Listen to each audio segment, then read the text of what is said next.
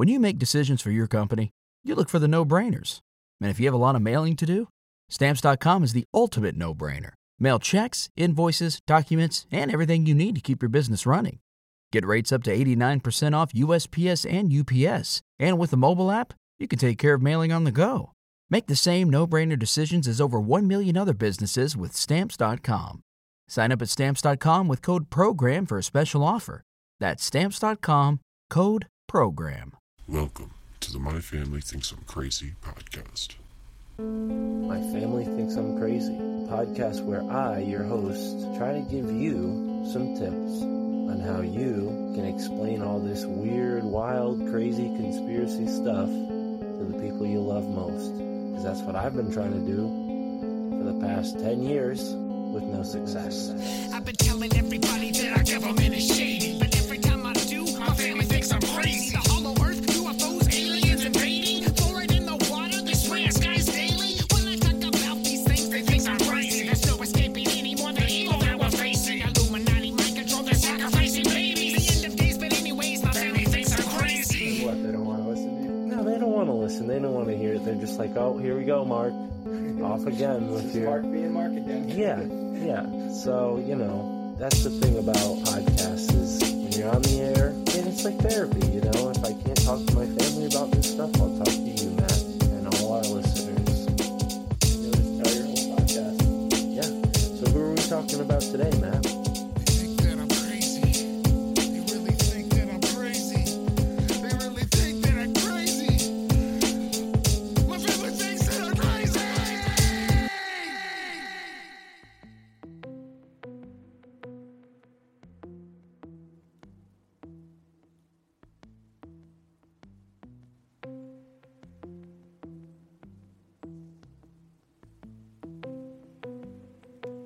When he was beginning, he was like, I knew there was something really wrong.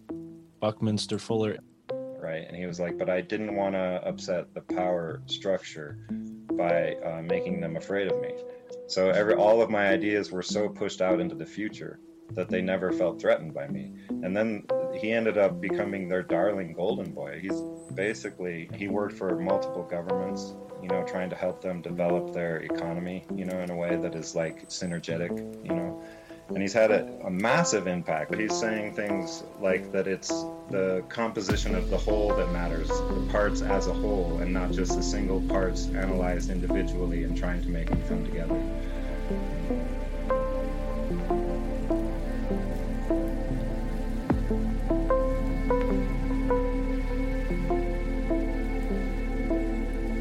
And that it's spending your kind of cosmic savings account when you have everything all around you, everything that you need,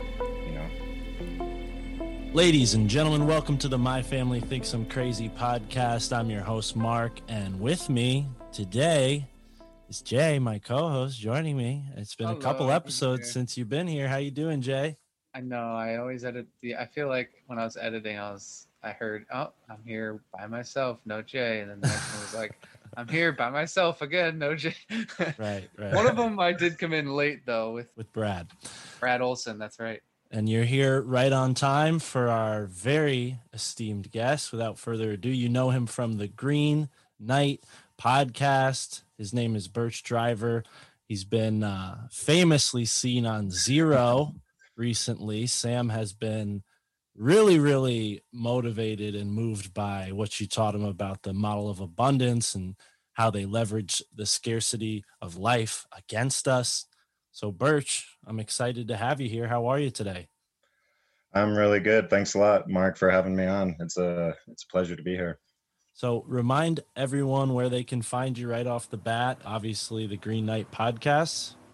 Yeah, www.greenknight.green. So it's .green and series of podcasts that I'm continuing, but it's an exploration. So if you start from the beginning, you get the full factors, all the factors involved, and also my own discovery as I went through the process. So yeah, greenknight.green.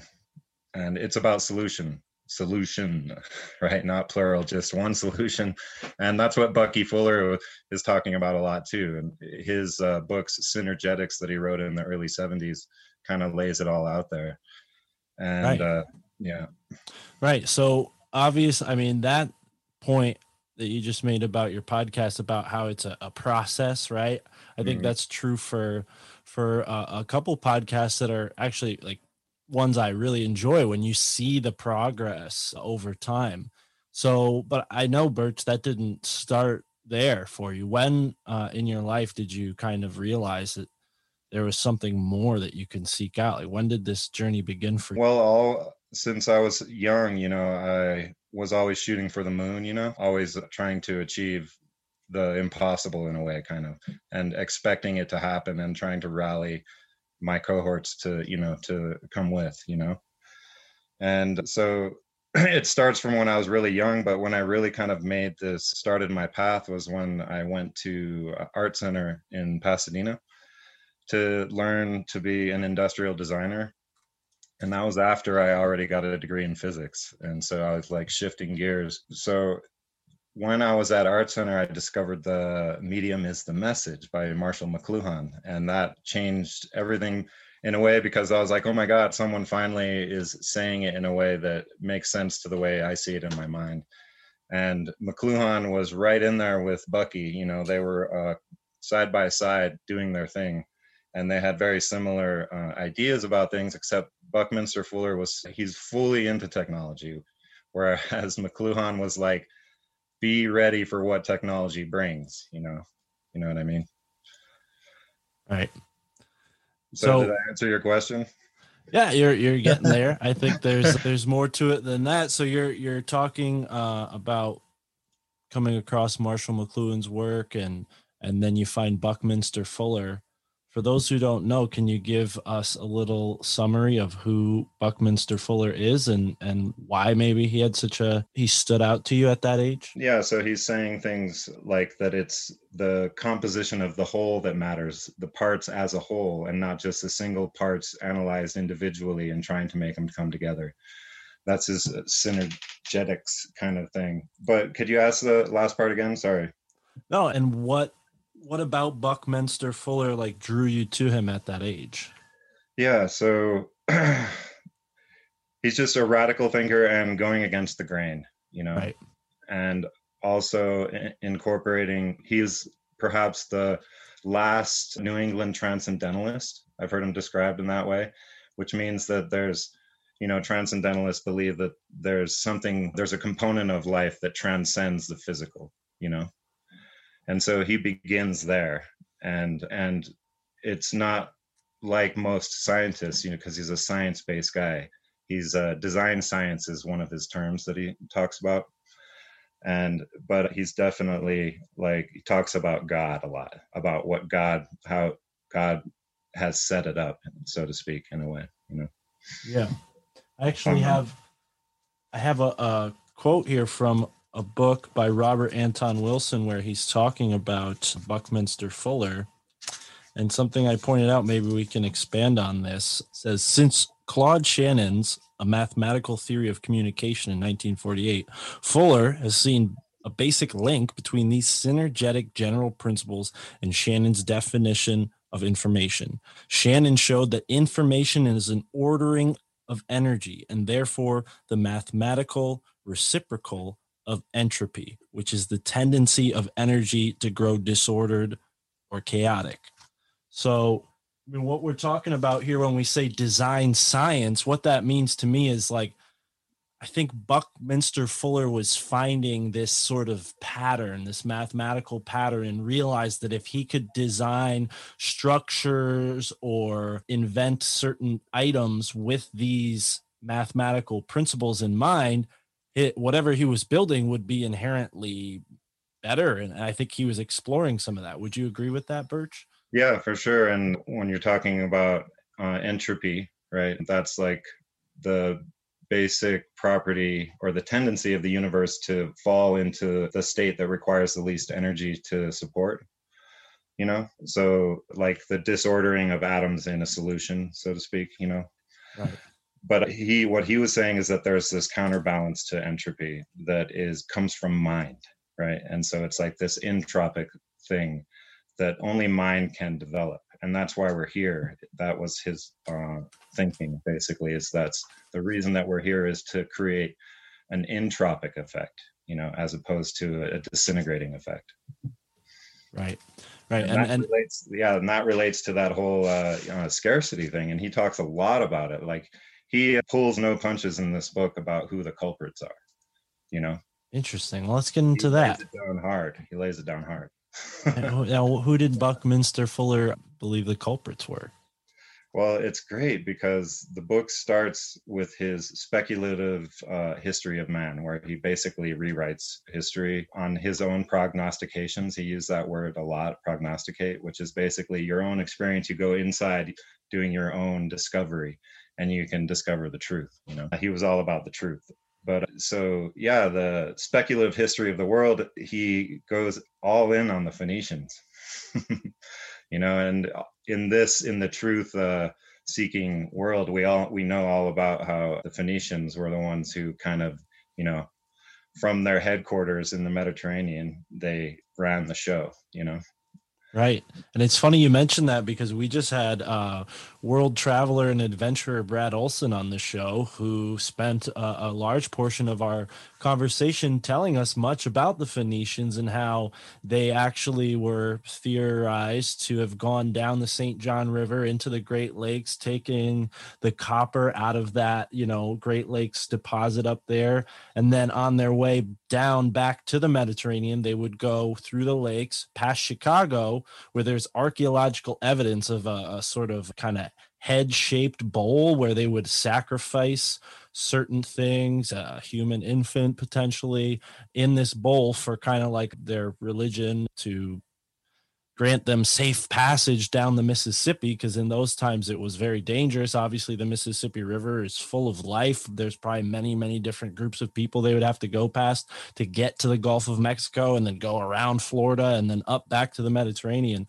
And there's evidence too in Florida of the Phoenicians. So it's really interesting, this group of people. And then, as history usually does, trying to rewrite itself, we find that there were two groups of people known as the Phoenicians. Is there any discrimination there when it comes to what Buckminster Fuller thought? Did he have any thoughts on like the different groups of people? Because maybe I'm misunderstanding this, but I believe there was a Phoenician group that was contemporary to Greece, but then there was a much earlier, older Phoenician group that existed possibly since antediluvian times. Yes. And that's exactly what Bucky goes into. He talks about how first you mentioned copper. I'll just, a quick aside, it's kind of after this discussion, but it's like copper and tin make bronze, right? And so historians in the Standard Model ascribe the Bronze Age erupting from Crete, because there was a copper mine there.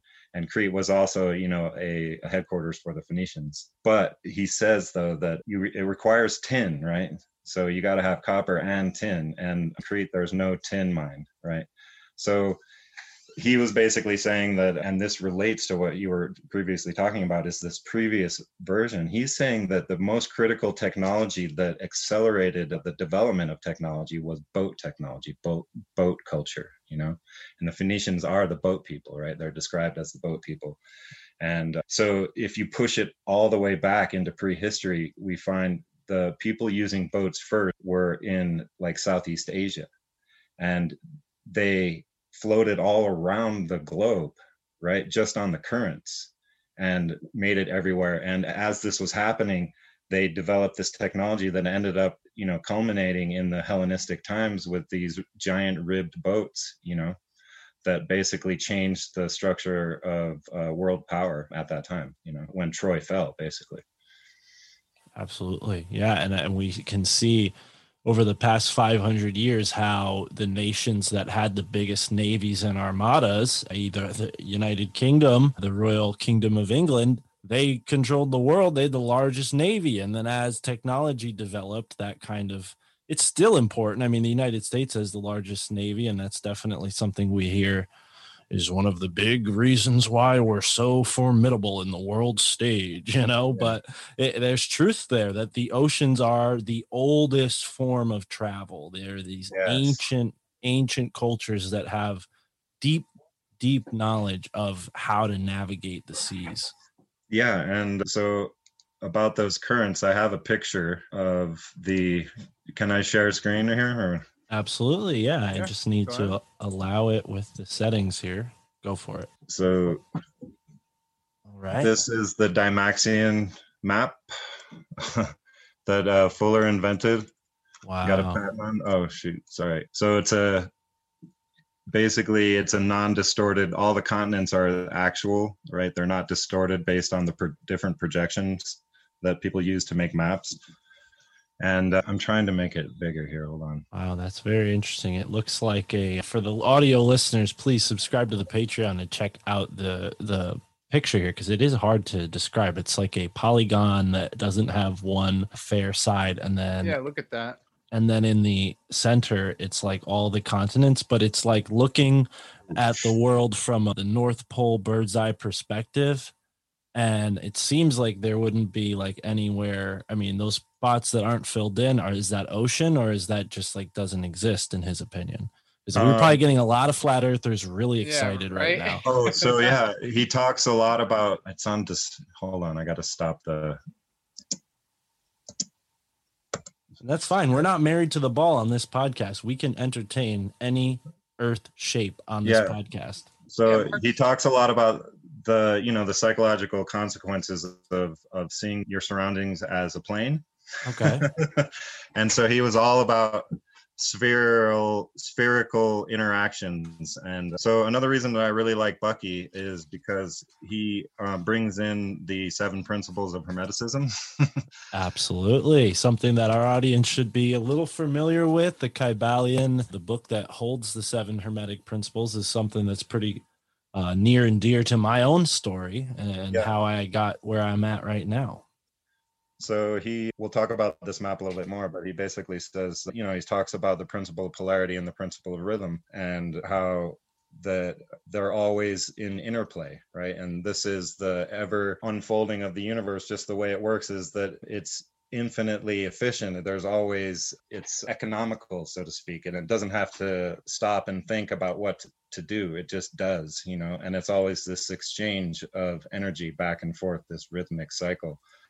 And so that's what a large part of Bucky's message is that we have to get back on that natural cycle, get in congruence with nature. And his whole thing is that we have to use technology to do it. And we can't not use technology to do it, Absolutely. And technology is something that they were talking about later on in that book I read from. And so one of the definitions for technology is, organized information. It's not just like a computer or a hammer, or, technology is anything that the mind creates to kind of fit into this interaction between the mind and the rest of the world around it. Yes. And so, he did this, 50-year-long process of he saw the problems, and he's like, I'm going to spend the rest of my life trying to make things happen in order to, so that he calls it the critical path. He's like, it's like a critical path is basically he talks about the same thing that I've been talking about, which is basically we have the choice of annihilation or this transformation that is possible, Right. Yeah. And I don't think he was aware of the idea of what we have happening now, which is this stasis box they want to put us in. It's not annihilation, but it's not evolution, Right.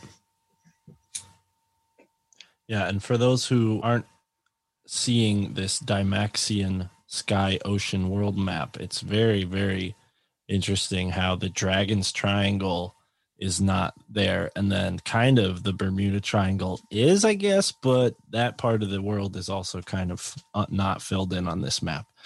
Does the ley lines of the Earth fit into Bucky's theories at all? Yeah, it does, but they would be bent, I think, in this model. You know what I mean? Okay. For some reason, when you go from sphere to flat, the whole purpose of this is to remove the distortion when you try to do that, But now, when you say that he encouraged spherical thinking, what do you mean by that? I know you didn't phrase it that way, but that's kind of how I'm remembering it. Yeah. So Because it seems like he built this geodesic dome, right? That's kind of a sphere shape. It's like a flat plains organized into a sphere shape. But this map, I mean, maybe I'm just missing the point here, but it seems to me like he's presenting a flat version of the world, but he himself was very interested in the nature of spheres. So did he, without getting too far on the globe shape stuff, did he actually believe in a flat earth? Is that what this suggests or no, no? actually, no, not at all. Okay, so I did have a misunderstanding there. I apologize, audience. No, but it is an important distinction of how you go from 3 to 2D and what you lose when you do that. And also how you go from 2D to 3D is you take a flat piece of paper and you fold it, and suddenly that's 3 dimensions now, where before it was just 2, right? Right. And so that's what this is. And when you fold this into, when you assemble it, it creates an isosahedron, which is a 20-sided shape, Wow. Okay. And now I understand why we're seeing these kind of triangular patterns here overall. It's because it's almost like one of those, I don't know if it's even like a common toy, but I remember finding a toy that operates just like this. It's like a sphere, and then you unfold it and it's this crazy, weird, triangle shape. Yeah. When I was teaching math and science to high school students, I would start them with this exercise, where they would have to basically fold the platonic solids from flat, Right. Wow. But about this map, though, so he was talking about how down here is where, like in Micronesia, maybe, is where humans are best suited just to survive, without any equipment, Interesting. And so if you look at the map in this way, you can see how it's like you could just ride the currents on a raft and go and circumnavigate, Yeah. And then after thousands of years of developing technology, and he goes into like how trigonometry must have been developed, it's like you need to develop a math, and you got to have all of this, and you need brass. You need brass fittings because they do not rust, so you can see how he might have an angle on this one, like about where this original force multiplying comes from, using technology. Wow. And now that's something that we really need to highlight, because it's dawning on me the real significance of brass now that you said that, because previously I thought like, okay, Bronze Age, whatever they used to fight people, shields, swords, right? That's what you picture they're making. But when you realize like, no, this metal is absolutely essential to traveling around the ocean. It makes so much sense. It's like they have to travel with what they have, wood, to get more resources. So the better ship you can have, the more resources you can essentially theoretically get. Yeah. And it's a compounding effect. Like it seems like it builds on itself, because the better you get at making your boat, the more you are likely to put yourself in a hazardous situation, know? And then again, it's like gets the mind working. It's like, how can I solve this problem now? Right. Yeah. Very, very curious how things like sea travel and flight, yes, they're costly, but there's like this air of like kind of mystery around these things, like typically people who learn to fly or captain a ship, they're doing it for a career or military or whatnot. But there is this just like innate human desire to travel in that way and really explore the world past, what your feet or a horse can bring you. Yeah. And that's something about that he talks about a lot too. And one of his inventions, he started out trying to do inexpensive housing that is portable, like in his 20s. And so he was born in 1895. Wow. He's probably one of the most influential thinkers of the 20th century. But his first big project was, trying to build housing for the poor. And he lost his shirt real bad, was broke. So, but one of his big inventions was the Dymaxion home. And so he made up a lot of his own words, and Dymaxion was one of the things that he coined. And it's dynamic maximum tension all put together. And that relates to his theory of structure, his architecture. which is the Bucky ball, you know, Geodesic dome. Yeah, the geodesic dome is one of what he's most famous for, right? But he called it the vector equilibrium. Wow. Okay. Because each spar is pulling and pushing an equal amount all around the whole surface, right? Fantastic. Yeah. So it's the balance of this tension and compression again, right? And so then it's this rhythm of the balance of the poles, right? And so everything that he makes has this built into it. But what I was getting at is like this like Dymaxion house that he designed, which is like almost a trailer. We should take a look at it, maybe. Yeah, please share your screen again. I didn't mean to cancel it. I just thought there might have been a lag. We can do it because go ahead, Jay. No, just canceling our guest stream like that, Mark. That's cool. But anyway, it's like he was all about mobility, and he built in this little tiny house, like all of the shelves where they fold out, everything was like had its place, but he built a room that was a map room, right? And he was like, this is how you plan your next adventure. You know, it was like a dedicated room just for navigation, you know? Wow. And he was in the Navy and was a radio operator and was fascinated by all that stuff. And now you see this tiny house movement kind of like burgeoning. Maybe not so much in the past year. I haven't heard much about it, but yeah, I think a lot of people are taking this kind of DIY approach to live outside of society's means. And Bucky was really like somebody. Sorry, loud truck driving by. Bucky was somebody who was really a renegade, like a early starter at this, you know, like you were saying, he really innovated so much. And now I think people can learn a lot even. And it seems open source approachable in the sense of like, he put this information out there for other people to pick up and follow his lead. There's not a lot of like, jargon or coded language in his books or writings. Yeah, and exactly. I think he said once that everything I've done is for everyone else, right? And also he decided earlier on, it's like after he lost his shirt, right, he may have this big transformation, like this big epiphany moment, and other things in his life were happening, like he was having a super hard time, you know? And he just decided that he was going to only operate on experience, you know? And he wasn't going to take anyone's word for it. And that he was just going to do everything he could in his life to benefit others. And that he discovered actually, that day he started writing in a journal that he called it like some kind of Dymaxion chronicle or something like that. But he wrote every day in that thing, and he's got like, I don't know, a mile of paper, basically, everything that he did since 1927, you know? Wow.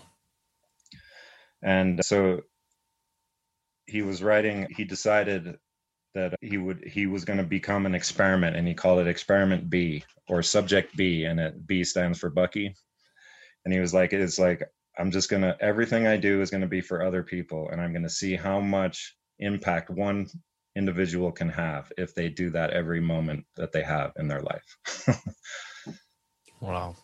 Yeah, that reminds me of something like Tony Robbins said when I was listening to something earlier. It's like, the people around you are, gravitating towards you based on the frequency you're putting out. So like if you start thinking and acting and changing your life for the better, it's going to have a positive effect on the people around you. And with characters like Buckminster Fuller, who put their heart and soul into this work and then publish it and put it out there for people that they don't even know, to find one day, like yourself, it's really a profound thing to be a part of. Yeah. And so, when he was beginning, he was like, I knew there was something really wrong, right? And he was like, but I didn't want to upset the power structure by making them afraid of me. So all of my ideas were so pushed out into the future that they never felt threatened by me. And then he ended up becoming their darling golden boy. He worked for multiple governments, trying to help them develop their economy, in a way that is like synergetic, and he's had a massive impact. But I think this book that he wrote, he was 83 at the time, I think, in 1980 when it was published. And he's basically chronicling the effect that he did have, but also noting that we haven't made enough progress, or we aren't even trying really. It's like some of his ideas are kind of implemented, a lot of his thinking is like being used right now. Like he has this whole diatribe about stay at home. Like why you got to be driving everywhere, I but mean, yeah. what can we go into that a little more? What's Yeah, his Mark, theory let's go on into that? that a little more. Because Jay knows me as somebody who will just get in the car and spend the whole day in the car and have Love no that. plan, and love the whole day, and I, maybe to a fault, am very spontaneous in that way because my car has some transmission issues right now. But what did Bucky say about staying at home? Well, he, with one of his associates, they figured out that the actual cost of fossil fuels per gallon in actual life support, cosmic value, is $1 million a gallon. So it's a no value action where you're taking something, the physical action of driving is actually having a negative overall effect on your reality, so to speak. Yeah, and that it's spending your kind of cosmic savings account when you have Interesting. everything all around you, everything that you need, Right. But the amount, it's almost like when I read that, I was like, oh, this is like Amazon. It's like they make it so that you lose money so hard in the first several years, but the value is so high to the customer because the prices are so low, because it's been subsidized in some way or another, that eventually you have a behemoth institution, right, that is selling you shite. Yeah. Yeah, and as somebody who actually makes things, you probably, is that what you're saying, when you're trying to sell things on Amazon, you don't really get a good fair wage, but everybody thinks they're getting a good deal because they're getting such a low price, and then you're left with no other choice because of that dynamic that's created. Yeah, and he just took such a hit in the first years of that company, and it was all designed that way so that I see what you're saying. it would create this like explosion of profit. Well, there's also that's why I looked at the gas thing. Is like, how could they justify the expenditure that it costs to actually extract, right? And not to mention just that, but everything else, just to for everyone to be driving around, like all willy nilly.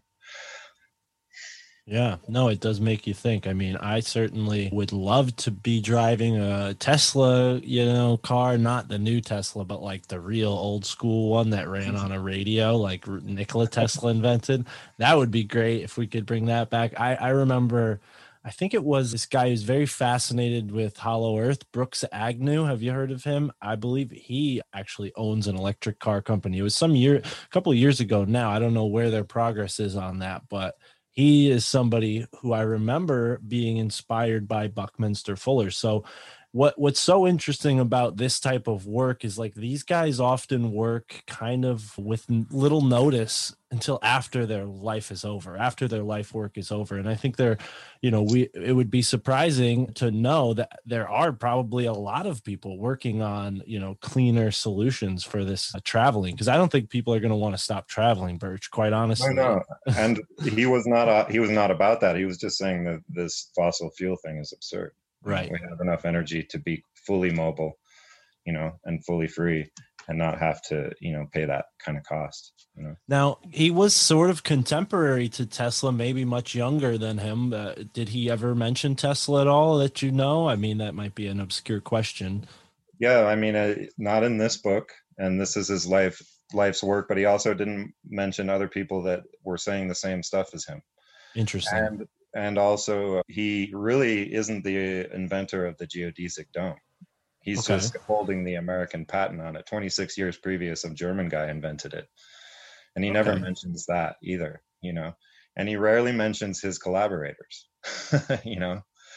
So it's almost like this experiment is like, he's really holding to it. It's like one individual. How much can one individual do? This is an experiment. And how much of an impact can it have, And so if you want to share again, along those lines. So again, like I think his book he's writing, he's like, I did so much and I put my heart and soul into it, but it's not enough. It's like, we all got to do this together. And this is the graph of his mention in publications since 1920. So right? So his impact is massive. Everyone's referencing him, you know, all the way up to 1980, you know. And in the 60s and 70s was his heyday for sure. And but it's almost like Generation X, which is my gen, we forgot. I had to rediscover these guys. They were like in the front. They were in the limelight pretty much, you know, McLuhan, Bucky, and these other guys, these futurist guys with these radical ideas. And then all of a sudden they just disappeared kind of, you know. And what Bucky wanted to do in 1989 was to have this worldwide compendium on like how we manage Spaceship Earth, you know, like how we actually do it. And he wrote this book in 80 and was like, by 2000, we got to have all this shit in place. And none of it's there, you know, none of it is there. Right. Yeah. So, I mean, it's like he really studied the data and he thought about like, how do you make it work for all the people? And that was his quote. He was like, we have the technology now to make a better standard of living for all people, higher than has ever been known, basically, previously, for all people. And he was like, we just need people to realize that we have 4 billion billionaires, right, walking around on Earth. 4 billion, right? That was 40 years ago. Now we have double that, right? And really, they've only given him lip service, so to speak, like pat him on the back and, you know, talk about the dome and how cool it is and stuff, but really not really taking into account really what he wanted to happen, which is this full world accounting. You know, and you guys have heard of the Venus Project, right? Yeah, I have. So that guy Jacques, what's his last name? Jacques. Malay. Yeah. So he's very similar to Buckminster Fuller and has a similar story. He's younger. He was born later, but basically saying world accounting, we got to account for all the resources and we got to use our technology to manage it right, because there actually isn't a scarcity, but there's been an engineered scarcity. Right. So now we have the technology to actually take care of everyone, but at the expense of it putting us in the position where it's absolutely necessary that it happens now. You know what I'm saying? Right. Yeah. And what you're saying, it sounds like, you know, what's been going on in global politics is like this push to drive this narrative of fear and this impending global cataclysm, which if you ask certain people like Randall Carlson, who funny enough also is very interested in Buckminster Fuller's work. I think he was one of the first people I ever heard mention Bucky's name. And he cites, you know, that we're going through we're coming out of a little ice age. So it's like, yeah, of course they're getting a little warmer, but you know, it was far warmer at this point in history and far warmer. And I'm not someone who's going to go and argue for the carbon dating. I'm not someone who can really speak on that, but I trust Randall at his word. And I think that it is a lot of hype that the government is trying to push on us in order to impose things like the Paris Climate Accord and the carbon credit system. I mean, these are all things that are much discussed within the conspiracy community. We don't need to go too far into that because we're more about solutions and overcoming the matrix on this podcast. But yeah, it's just funny how, you know, the World's Fair and this like drive to like create this futurism that we saw in the 50s and now, you know, I had Chris Knowles on the podcast, episode 816, I believe. I love him. Yeah, Chris Knowles is great. One of the things he really chimed in on and mentioned to us a bunch is like, hey, you know, like I'm a lot older than you guys. Like, trust me, like these things. And this was pre-January, I think. So, you know, it was while all this kind of chaos was going on about the election. He's like, listen, this has all happened before, you know, these people who say that we're in a new global technological this and that. You know, one of the points that he really drove home was like, yeah, they just make all these promises in order to get the funding to do these projects, but the projects deliver little results. Yeah. They just have nice packaging on it, you know, right? The right words and stuff, right? And they use guys like Bucky, or at least the facade of guys like Bucky and like a character like Tesla to give us the idea that progress is going on, but really it's just a facade. Yeah, I mean, can't even say controlled opposition anymore because it's overused.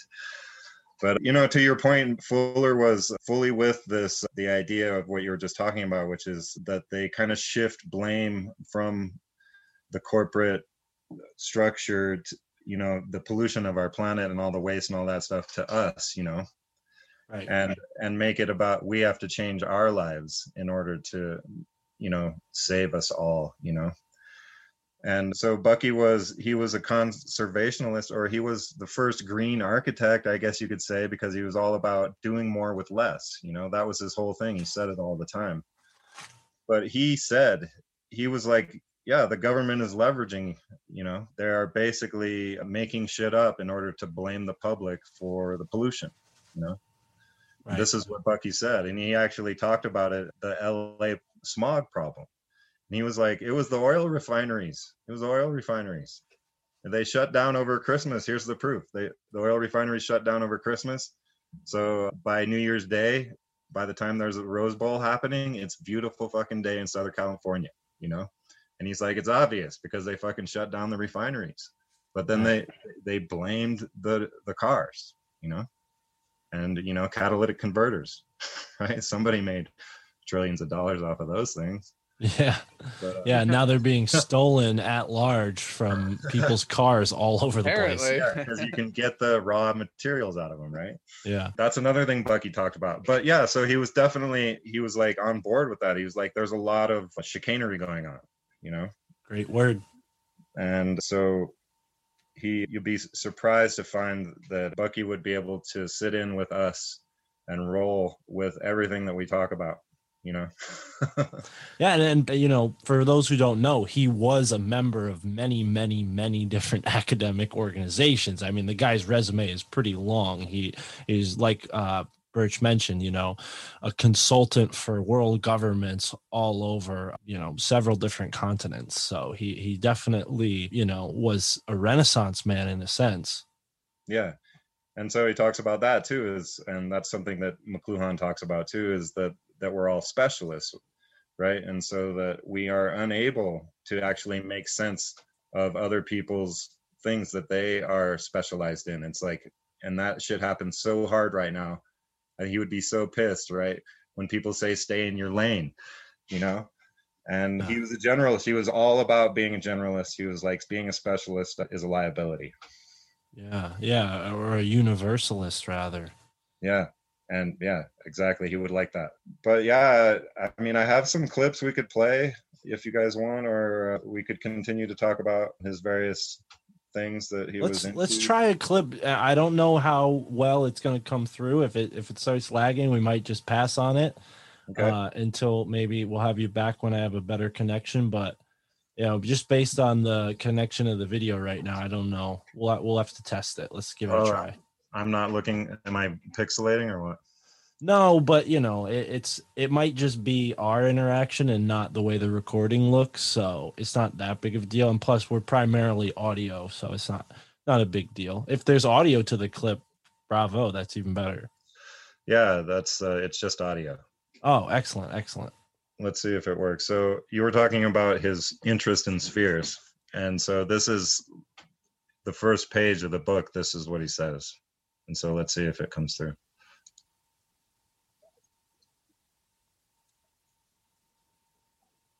Did you, when you shared your screen, click optimize for video and allow sound? No. Advanced. When you click share screen, it should ask you before you get to share your screen what screen you're actually sharing, and then there'll be a little checkbox underneath that says like allow sound to play. There you go. So yeah, this is his description of synergetics basically, right? And you gotta like open your mind to hear the words that he uses. He made up words, and he also does run-on sentences, and you got to make yourself available to the images that it creates. But we can talk about what he says after. Excellent. Conventional critical path conceptioning is linear and self-underinformative. Only spherically expanding and contracting, spinning, polarly involuting and evoluting orbital system feedbacks are both comprehensively and incisively informative. Spherical orbital critical feedback circuits are pulsative, tidal, importing, and exporting. Critical path elements are not overlapping linear modules in a plane. They are systemically interspiraling complexes of omni-interrelevant regenerative feedback circuits. Omni interrelevant feedback circuits. The interrelevant feedback circuits. Wow. Okay. Let's get into that. Can you describe that in more depth? Yeah. So what he's saying is like how we align our path to nature's path and to use these polar relationships that are always in play with each other instead of these rigid structures that we are kind of adhered to at this point. Wow. Yeah. So yeah, on this next one. So in the beginning of this book, he does an introduction, and I want to play for you he references E. E. Cummings, a letter that he wrote, or it might be a poem, but it's basically talking about how he founds his philosophy basically of light. And E. E. Cummings, they knew each other, and so he was a big impact on his life. It sounds easy. It isn't. A lot of people think or believe or know they feel. Wait, hold on there. A poet's advice. A poet is somebody who feels and who expresses his feelings through words. This may sound easy. It isn't. A lot of people think or believe or know they feel. But that's thinking or believing or knowing, not feeling. And poetry is feeling, not knowing or believing or thinking. Almost anybody can learn to think or believe or know, but not a single human being can be taught to feel. Why? Because whenever you think or you believe or you know, you're a lot of other people. But the moment you feel, you're nobody but yourself. To be nobody but yourself in a world which is doing its best night and day to make you everybody else means to fight the hardest battle which any human being can fight and never stop fighting. As for expressing nobody but yourself in words, that means working just a little harder than anybody who isn't a poet can possibly imagine. Why? Because nothing is quite as easy as using words like somebody else. We, all of us, do exactly this nearly all of the time. And whenever we do it, we are not poets. If, at the end of your first 10 or 15 years of fighting and working and feeling, you find you've written one line of one poem, you'll be very lucky indeed. And so my advice to all young people who wish to become poets is, do something easy, like learning how to blow up the world, unless you're not only willing but glad to feel and work and fight till you die. Does this sound dismal? It isn't. It's the most wonderful life on earth. Or so I feel. E. Cummings. Wow.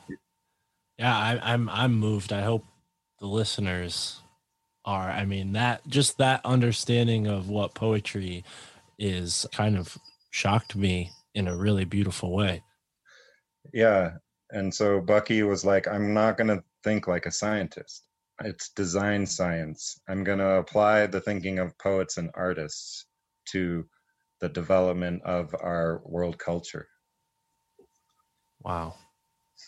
Yeah. And I think, whether he lived to see it or not, the internet is giving way for that sort of interaction to take place. I mean, like never before, people are able to collaborate and things are being built that couldn't have even been imagined by him because cyberspace wasn't available.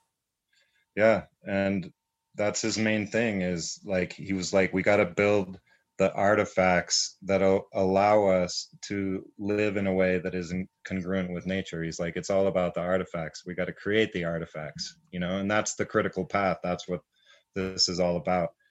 And so, but I think that Bucky, it's like the whole reason we have the technology that we can use to save ourselves is because we've been fucking ourselves with it for thousands of years, Yeah. Does that make sense?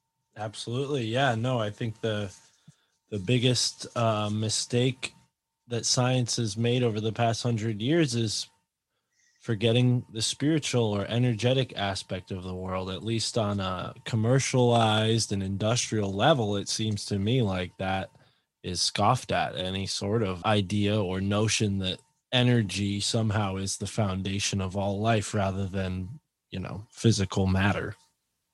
Yeah. Or consciousness rather than just energy. I think energy is a confusing word because there's a materialist explanation for energy. I mean consciousness.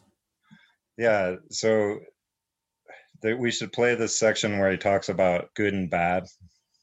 All right. So here it comes. Introduction. Twilight of the Oops. World. Wrong section. It's all right. We edit here. It is the author's working assumption that the words good and bad are meaningless. This is based on science and not on opinion.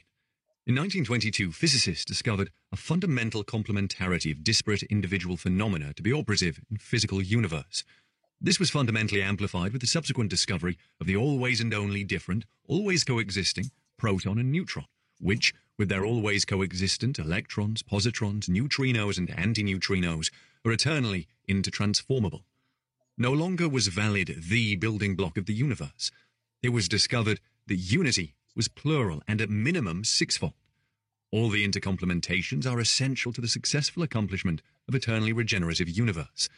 Science's discovery of fundamental complementarity has frequently occasioned individual scientists' realization that the word negative, used as the opposite of the word positive, is at best carelessly and misinformedly employed. Since complementarity is essential to the success of eternally regenerative universe, the phenomenon identified as the opposite of positive cannot be negative, nor can it be bad, since the interopposed phenomena known heretofore as good and bad are essential to the 100% success of eternally regenerative universe. They are both good for the universe. Wow. Any thoughts on that one? Yeah, a lot. I'm curious to know what you think. Yeah, so there is no good and bad in nature. This is just, the interrelation of polarities again, This is what he's talking about, is that when you look at the universe, you're not going to find evil. You're just going to find the rhythmic interplay between polar relationships. Hence the 7 Hermetic laws, the principle of Exactly. polarity, the principle of rhythm, right? And Yeah. even the principle of gender kind of explains that, because oftentimes people do cite that as like, polarity, but no, I think gender and polarity are different. Well, I mean, they both can exist without each other. They have that aspect in common for sure. They come into existence together. And Bucky talks about that a lot too, is like how, I think this is kind of what he's getting at here in a way, is that everything, all polarities enter into existence at once. And so you can't really say there's a beginning or an end to something, Wow. Yeah. And even like, the idea of gender, like you get into like plants versus, the sexual, asexual. It's like, well, there's balance there. There's polarity there. You would think like, okay, well, there's male and the female, but what's the opposite of that? Well, like a fungus or, some of these other creatures that, don't require a mate to reproduce, like the life, these laws are expressed through the nature from the smallest organism to the largest organism. It's really amazing when you see the world through this lens. You notice the connections. Yeah, and so you could also describe it in a different way, where maybe a fungus perhaps doesn't, to our eyes we can't see a male female, but maybe these interactions on an invisible scale have an interlocking, one puzzle piece fits the other kind of thing. Wow. Yeah, no, that's that's exactly the kind of approach we should take from the more spiritual consciousness perspective. Yeah, I think there's way more value in pointing that out than what I pointed out, for sure. But then there's also something that Bucky talks about too, which is this transverse effect, where if you have an action, there's something that happens 90 degrees at a 90-degree angle to it, right? For example, if you throw a pebble in a pond, right, then the waves go out at 90 degrees from the entry to the pond, you know? Yeah. And he talks about that with his purpose in life. He was like, if I point myself at serving others, then I will be served, you know? So if I do this action this way, then 90 degrees polarity will ensure that I am taken care of. Right. Yeah. And that, he was that like, that's how reminds bees work too. He was like, that's his example for it, is like, bees don't go out intending to pollinate, you know, but they do. right. Yeah. Yeah. Like attracts like, and, when you serve others, the universe serves you, and yeah, that reminds me of something that I learned really early on from a friend. The first person that ever gave me a crystal, she was much older than me, and she told me like, hey, there's times where I was homeless. I'm like, really? You homeless? Like, you don't look like you were ever homeless, and she's like, well, I had faith in God. I prayed that, I would always have somewhere to have a meal, and it always worked out. And I think that's kind of the point, is like, she was a good natured person. So the universe carved that path out for her, despite, the lack of material possessions that might have enabled her to have the ability to get her own meals. Yeah. And I mean, that's the surrender aspect, Right. Stop trying to control everything. But yeah. Bucky was all about controlling the general properties of nature, and that if you can scientifically generalize a property, right, then that's nature speaking to you, is what he was saying, Yeah. Yeah. Wow. I mean, and that's something that has always been a big part of my life, is like, always been just innately fascinated with nature. I had Lindsay Sharman on the podcast today earlier, and she mentioned the same thing. And I think when you start to talk to like-minded folks in this community, that's a big theme, is like having a close connection to nature. Like, not like, you don't have to like have a pet wolf or something crazy like that, but like, just, having a space to go to collect your thoughts that's, forested. It's extremely healthy. Yeah, it's just a really natural thing. I think it's really estimated in our modern life. Yeah. I mean, that's where the rhythm touches you when you go into nature. You can't avoid it. Right. So, do we have another audio clip here, or? So we can talk about how he's like, it's the twilight of the power structures, right? And then there's a few more clips that relate to that. Like, he talks about, you're either making money or you're making sense. That's one of his quotes. I like that. Yeah, I think that's true. Hey, folks, if you think we make sense, help us make some money. Sign up for the Patreon. Oh, yeah. Nice, Mark. Nice. And then you get all the extra stuff. So here's talking about the twilight of the power structures. Introduction. Twilight of the world's power structures. Humanity is moving ever deeper into crisis, a crisis without precedent. First, it is a crisis brought about by cosmic evolution irrevocably intent upon completely transforming omni-disintegrated humanity from a complex of around the world, remotely deployed from one another, differently colored, differently credoed, differently cultured, differently communicating, and differently competing entities into a completely integrated, comprehensively interconsiderate, harmonious whole.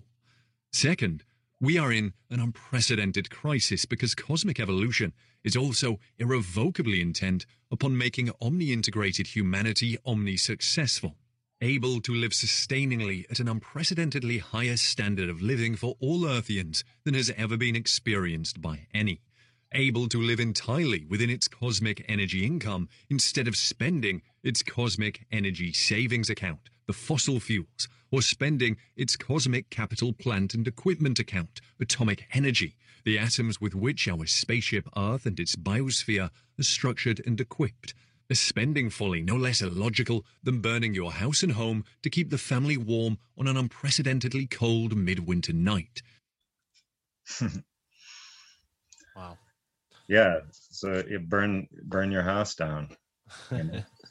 That's kind of like what you were talking about previously, with this kind of total energy that we need to understand. Like when you look at the Earth's total resource value, it's something that needs to be maintained because the whole of nature functions with this symbiotic principle that the seven hermetic laws kind of describe. And you see that symbiosis in nature. And we need to be able to function within that rather than function at the behest of that.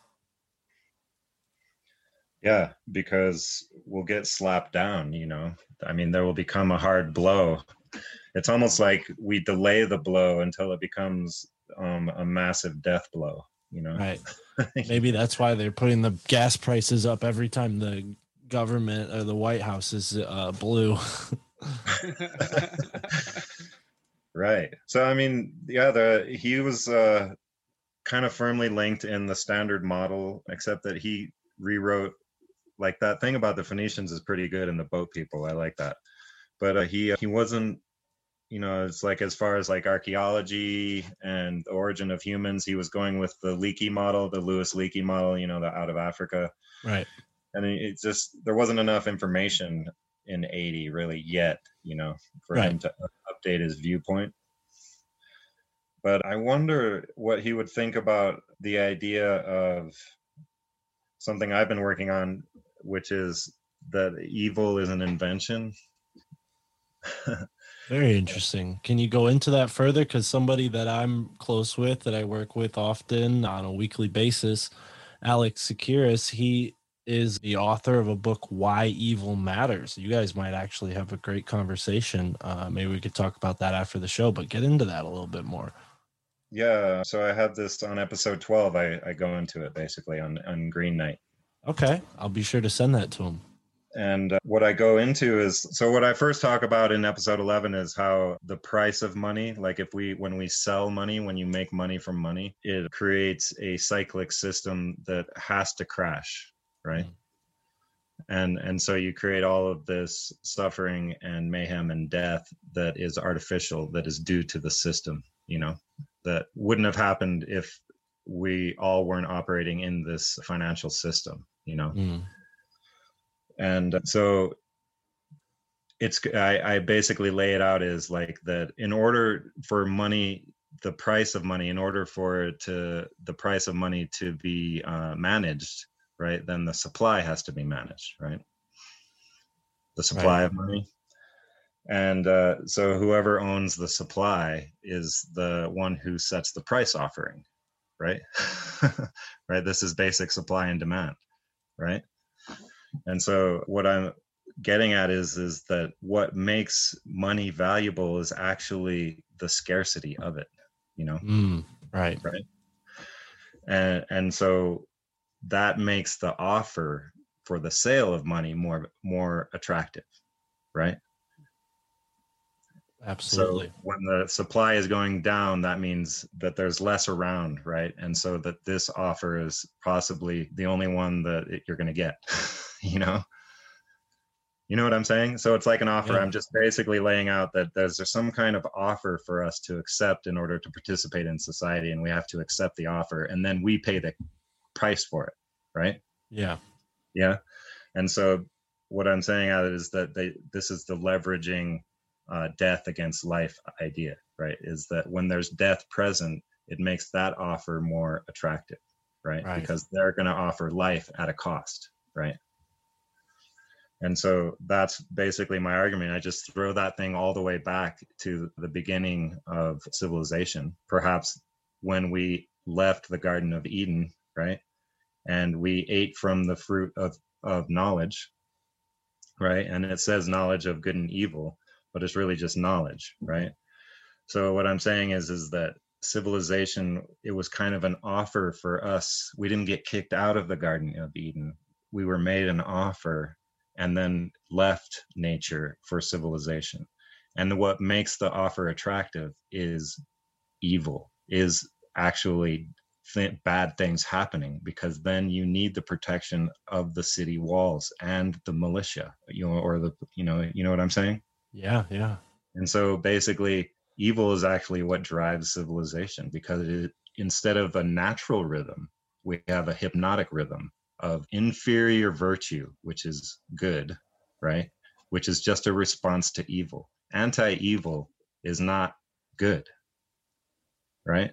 And so what I'm saying is that this hypnotic response to bad things happening, right, kind of drives the wheel of civilization forward. Right. Yeah, So, no, they create this fear, and you see it in the modern day, you see it throughout history, but keep going. I interjected. yeah. So basically it's like that's what makes it attractive. It's like we need evil in order for civilization's wheels to keep rolling, you know, for the paid protection to be of value, right?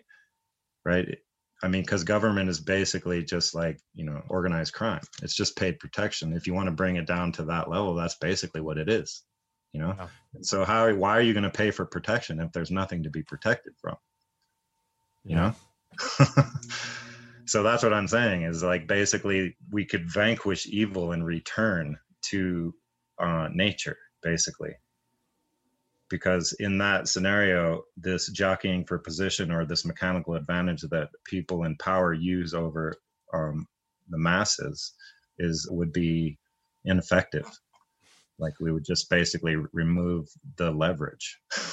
Yes, because the natural laws are universal and omnipotent, and the laws of man just do not stand up to the test of time. And in fact, they create a detrimental situation for us consciously. I mean, this is profound stuff. I think Alex would definitely enjoy speaking to you about this because, yeah, his book kind of touches on some of the same themes. Maybe you guys can find a point of agreement. But yeah, it's definitely something that more people should consider is like we're living in a world that has a sort of overlay, a matrix, a cultural matrix of understanding. And to dive past that, to look past that veil, you see what's real. You see the natural law, and you know, the 7 hermetic laws are something that have stood the test of time because they record things that are just so potent and true. Yeah. And so, I mean, true, like superior virtue, the principle of Wu Wei, right? Do you know this? I've talked about it with you guys, I think. Not off the top of my head. Did we talk about it on Idiocalypse that time? Maybe just briefly, but the Tao, right? Okay. I think Wu Wei is actually, you could get almost all of the Tao just from this principle. And there's various translations, but the one I prefer is the one that basically says that inferior virtue is overly concerned with virtuosity, which is like a declaration of your virtue, right? Like virtue for virtue's sake. Yeah. And so therefore is not virtuous. And superior virtue doesn't ever give a thought to being virtuous, and so therefore is virtuous.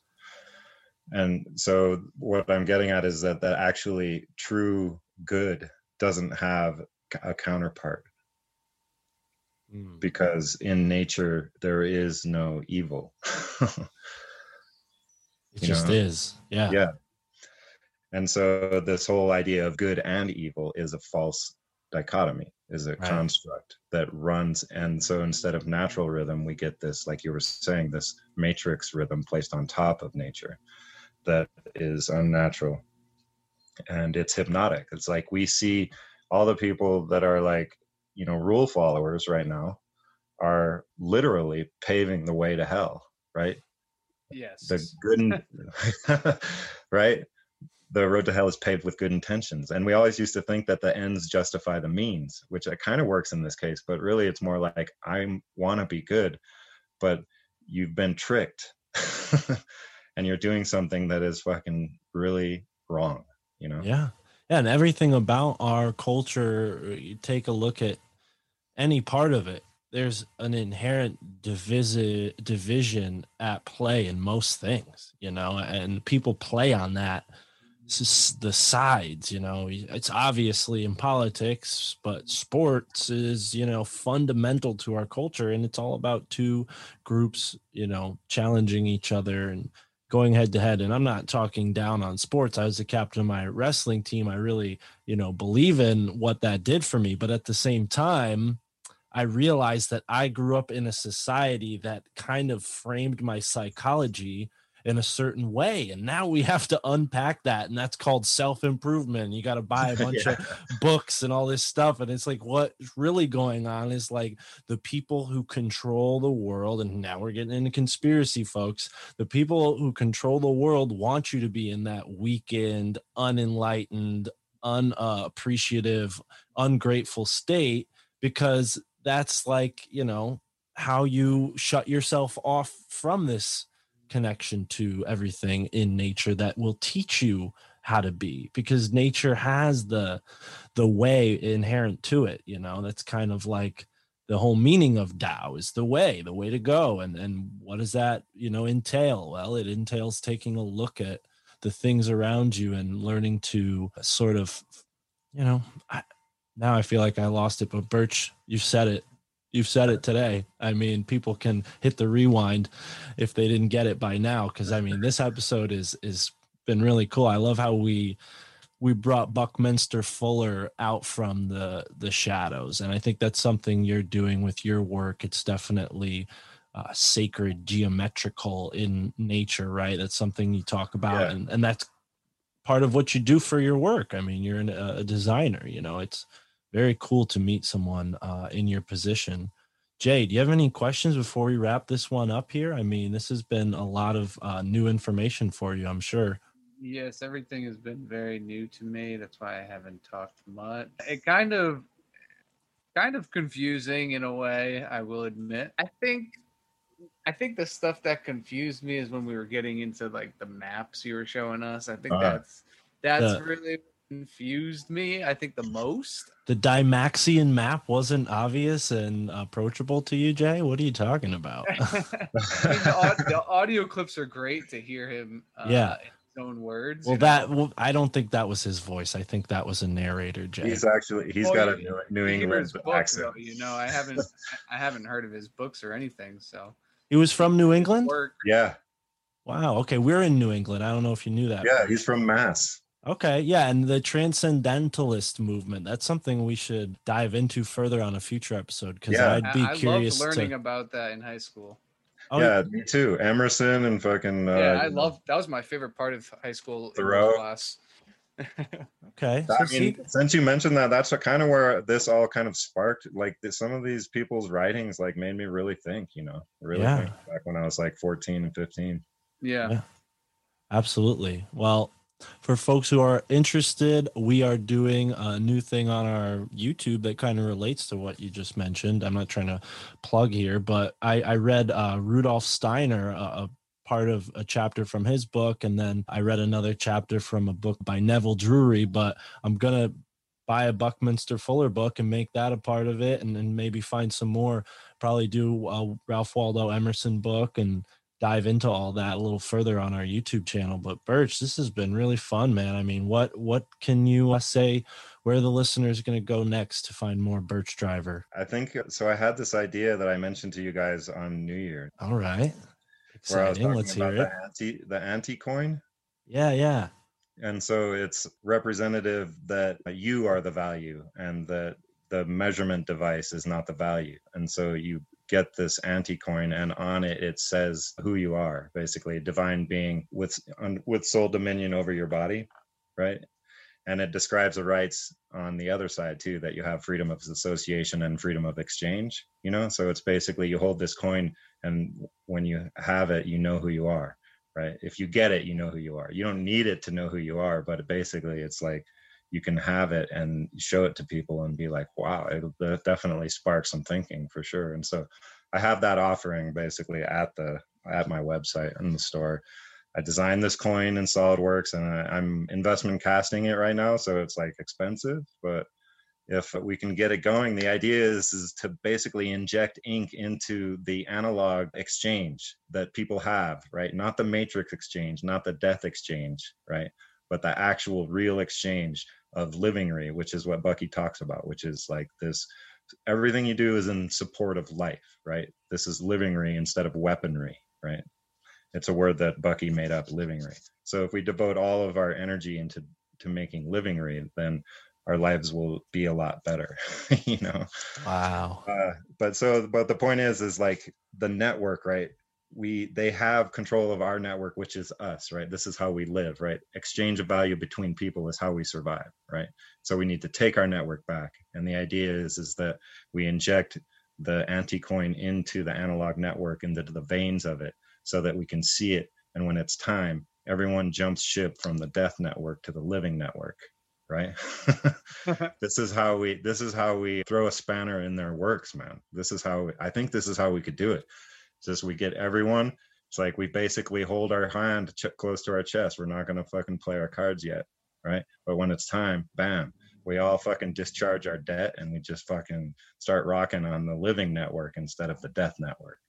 And that's what the coin represents, the anti-coin. It's the anti-coin, right? It's made out of silver. So go check it out on the website.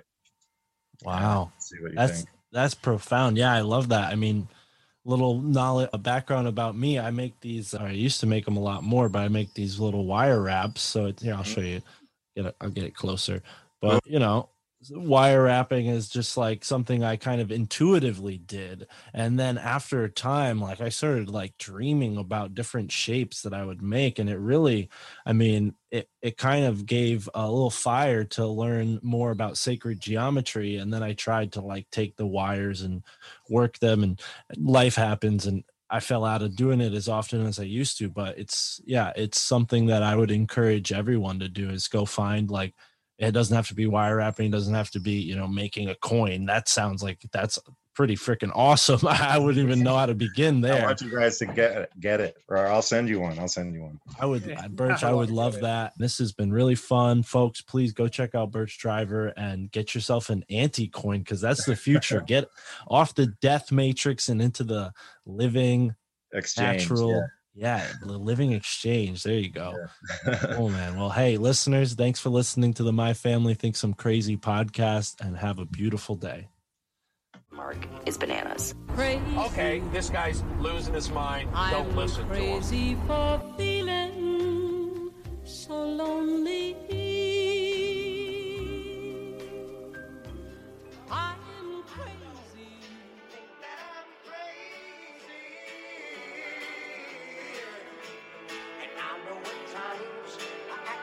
Follow us on patreon.com/MFTIC. That's patreon.com/MFTIC.